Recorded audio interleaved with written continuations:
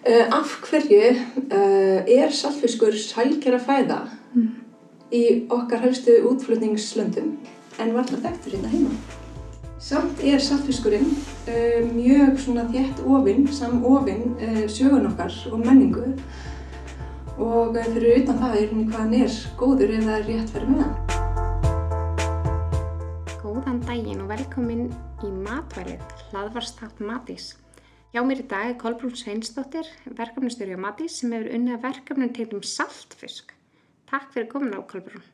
Geturðu sagt mér aðeins frá verkefnum sem þú hefur unnið að í tengslu við saltfiskinn og hvað svona kveikti áhuga þinn? Þetta ásérinni svona langa forsögu og svona aðdragandinn að því þar sem ég í dag í þessum saltfiskverkefnum. Og málið að þegar ég byrjaði hjá rannsóknarstofnun fiskiðnaðarins sem forveri Matís að þá var ég að vinna meistarverkefni gæði á laxi. Og á þessum tíma að þá var ég langt í frá því að vera einhver svona fiskimanneskja. Mér fannst fiskur bara vondur og ég púlsaði við saltfiski, sérstaklega. En vinnan í þessu laxaverkefni breytti þessu.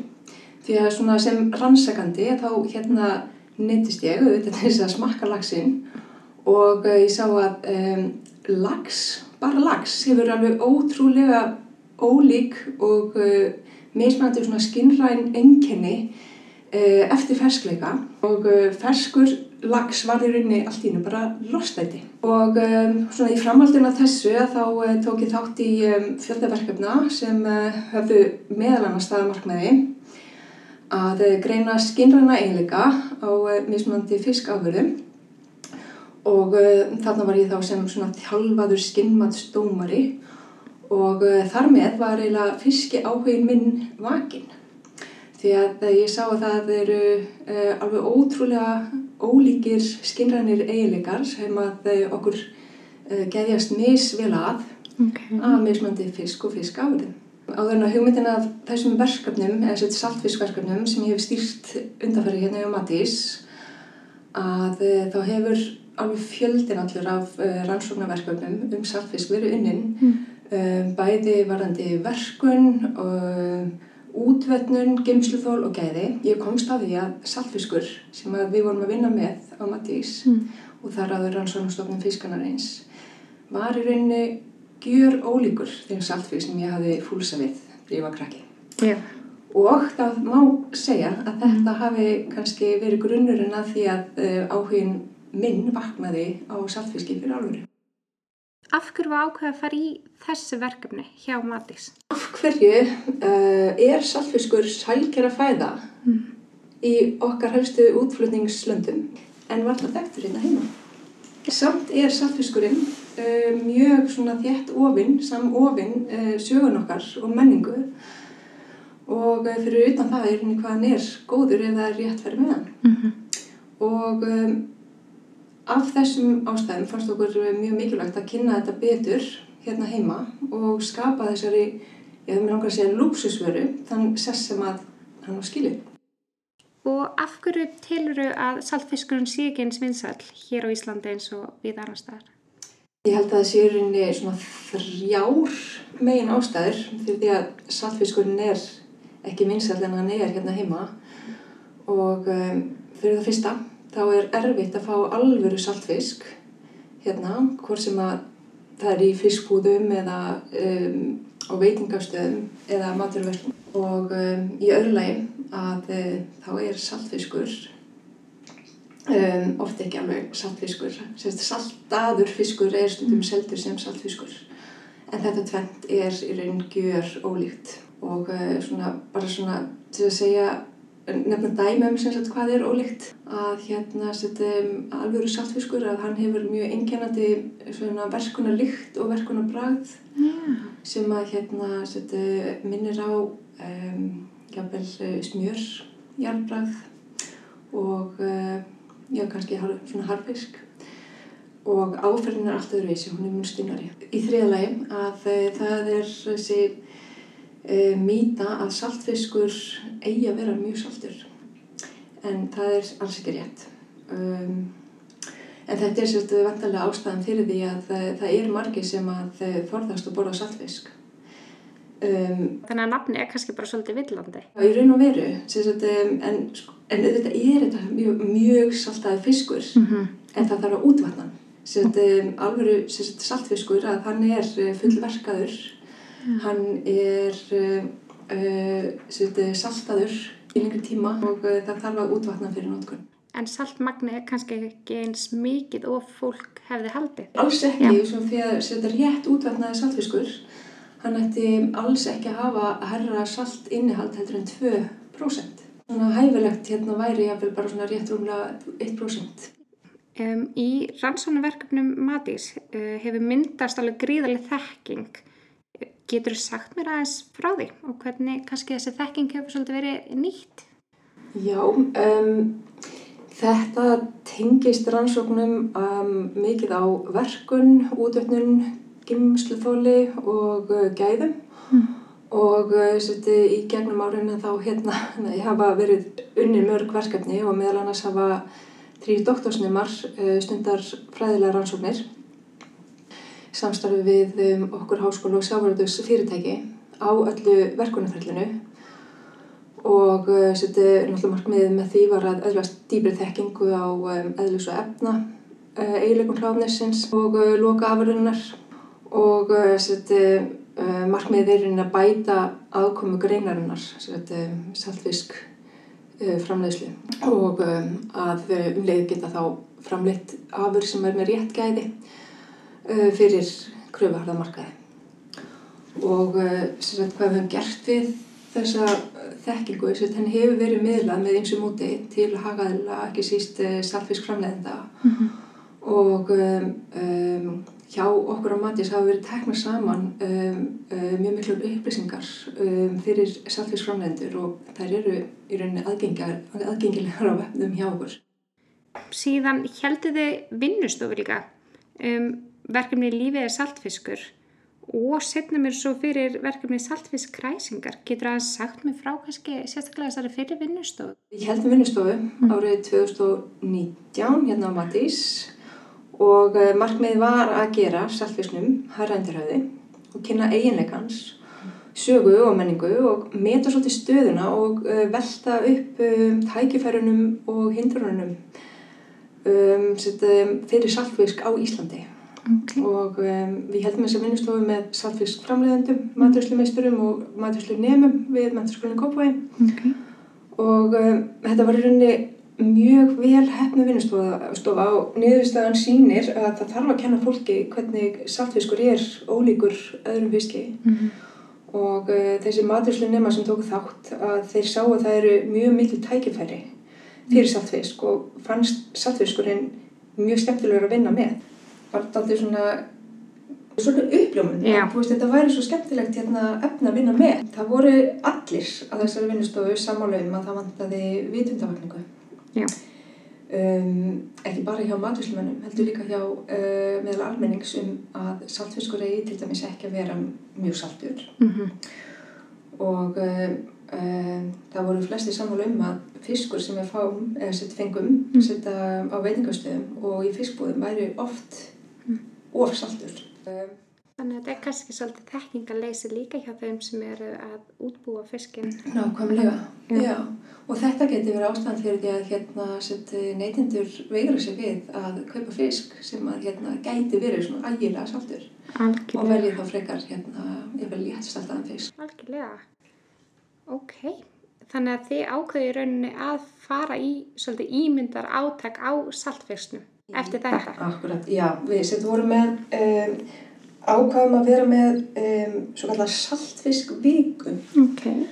Og hún var áætluð svona sem ímyndarátak fyrir saltfisk sem selgerðarfæri og skipulögum svona viku eða það var einn rúm vika viðburður sem bar heiti saltfiskvika og við vildum gera saltfisknum hærra undir höfði og kynna betur þessa möguleika og gæði og þessa áhugaverðu sögu saltfisks fyrir Íslendingum og erlendum gestum.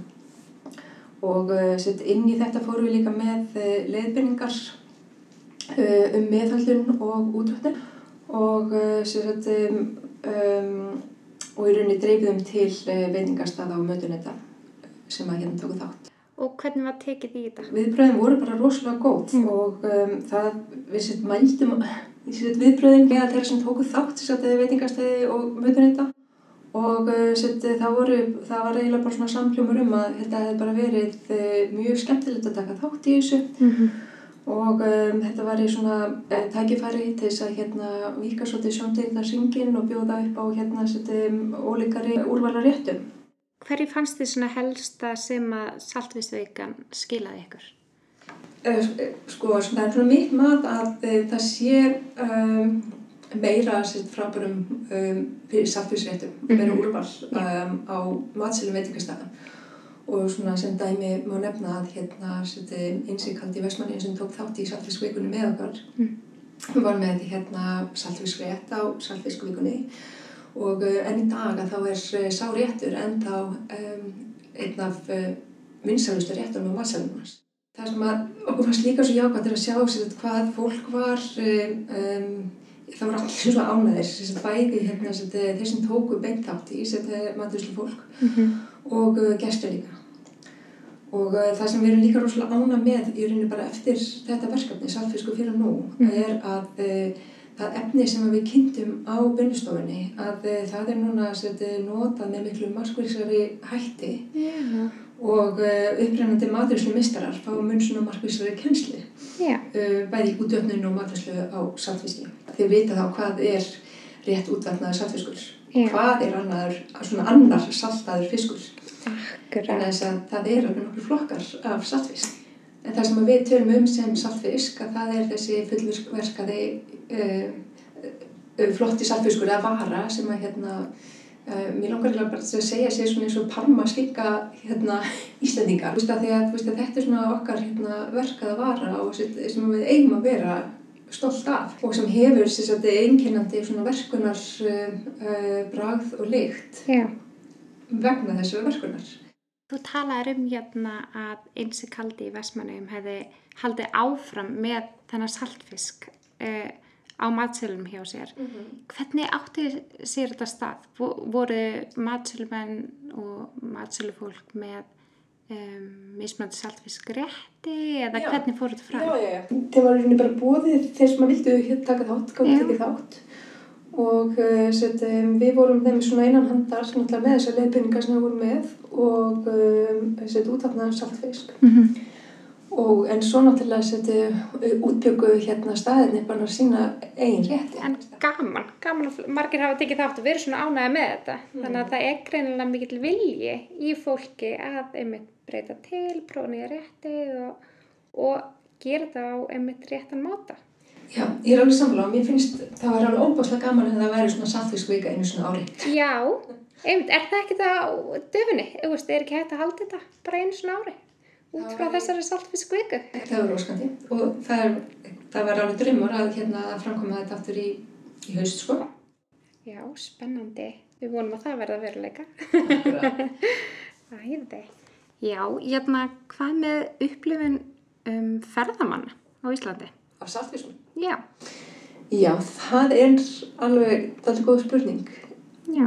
Sérstaklega við erum að horfa á ferðamenn frá þessum löndum sem við erum að flytja saltfiskinn út til. Akkurat. Að maður getur svona jafnvel ímyndað sér að þeir búist við í að fá almennilegan alvöru saltfisk í heimalandi saltfisksins.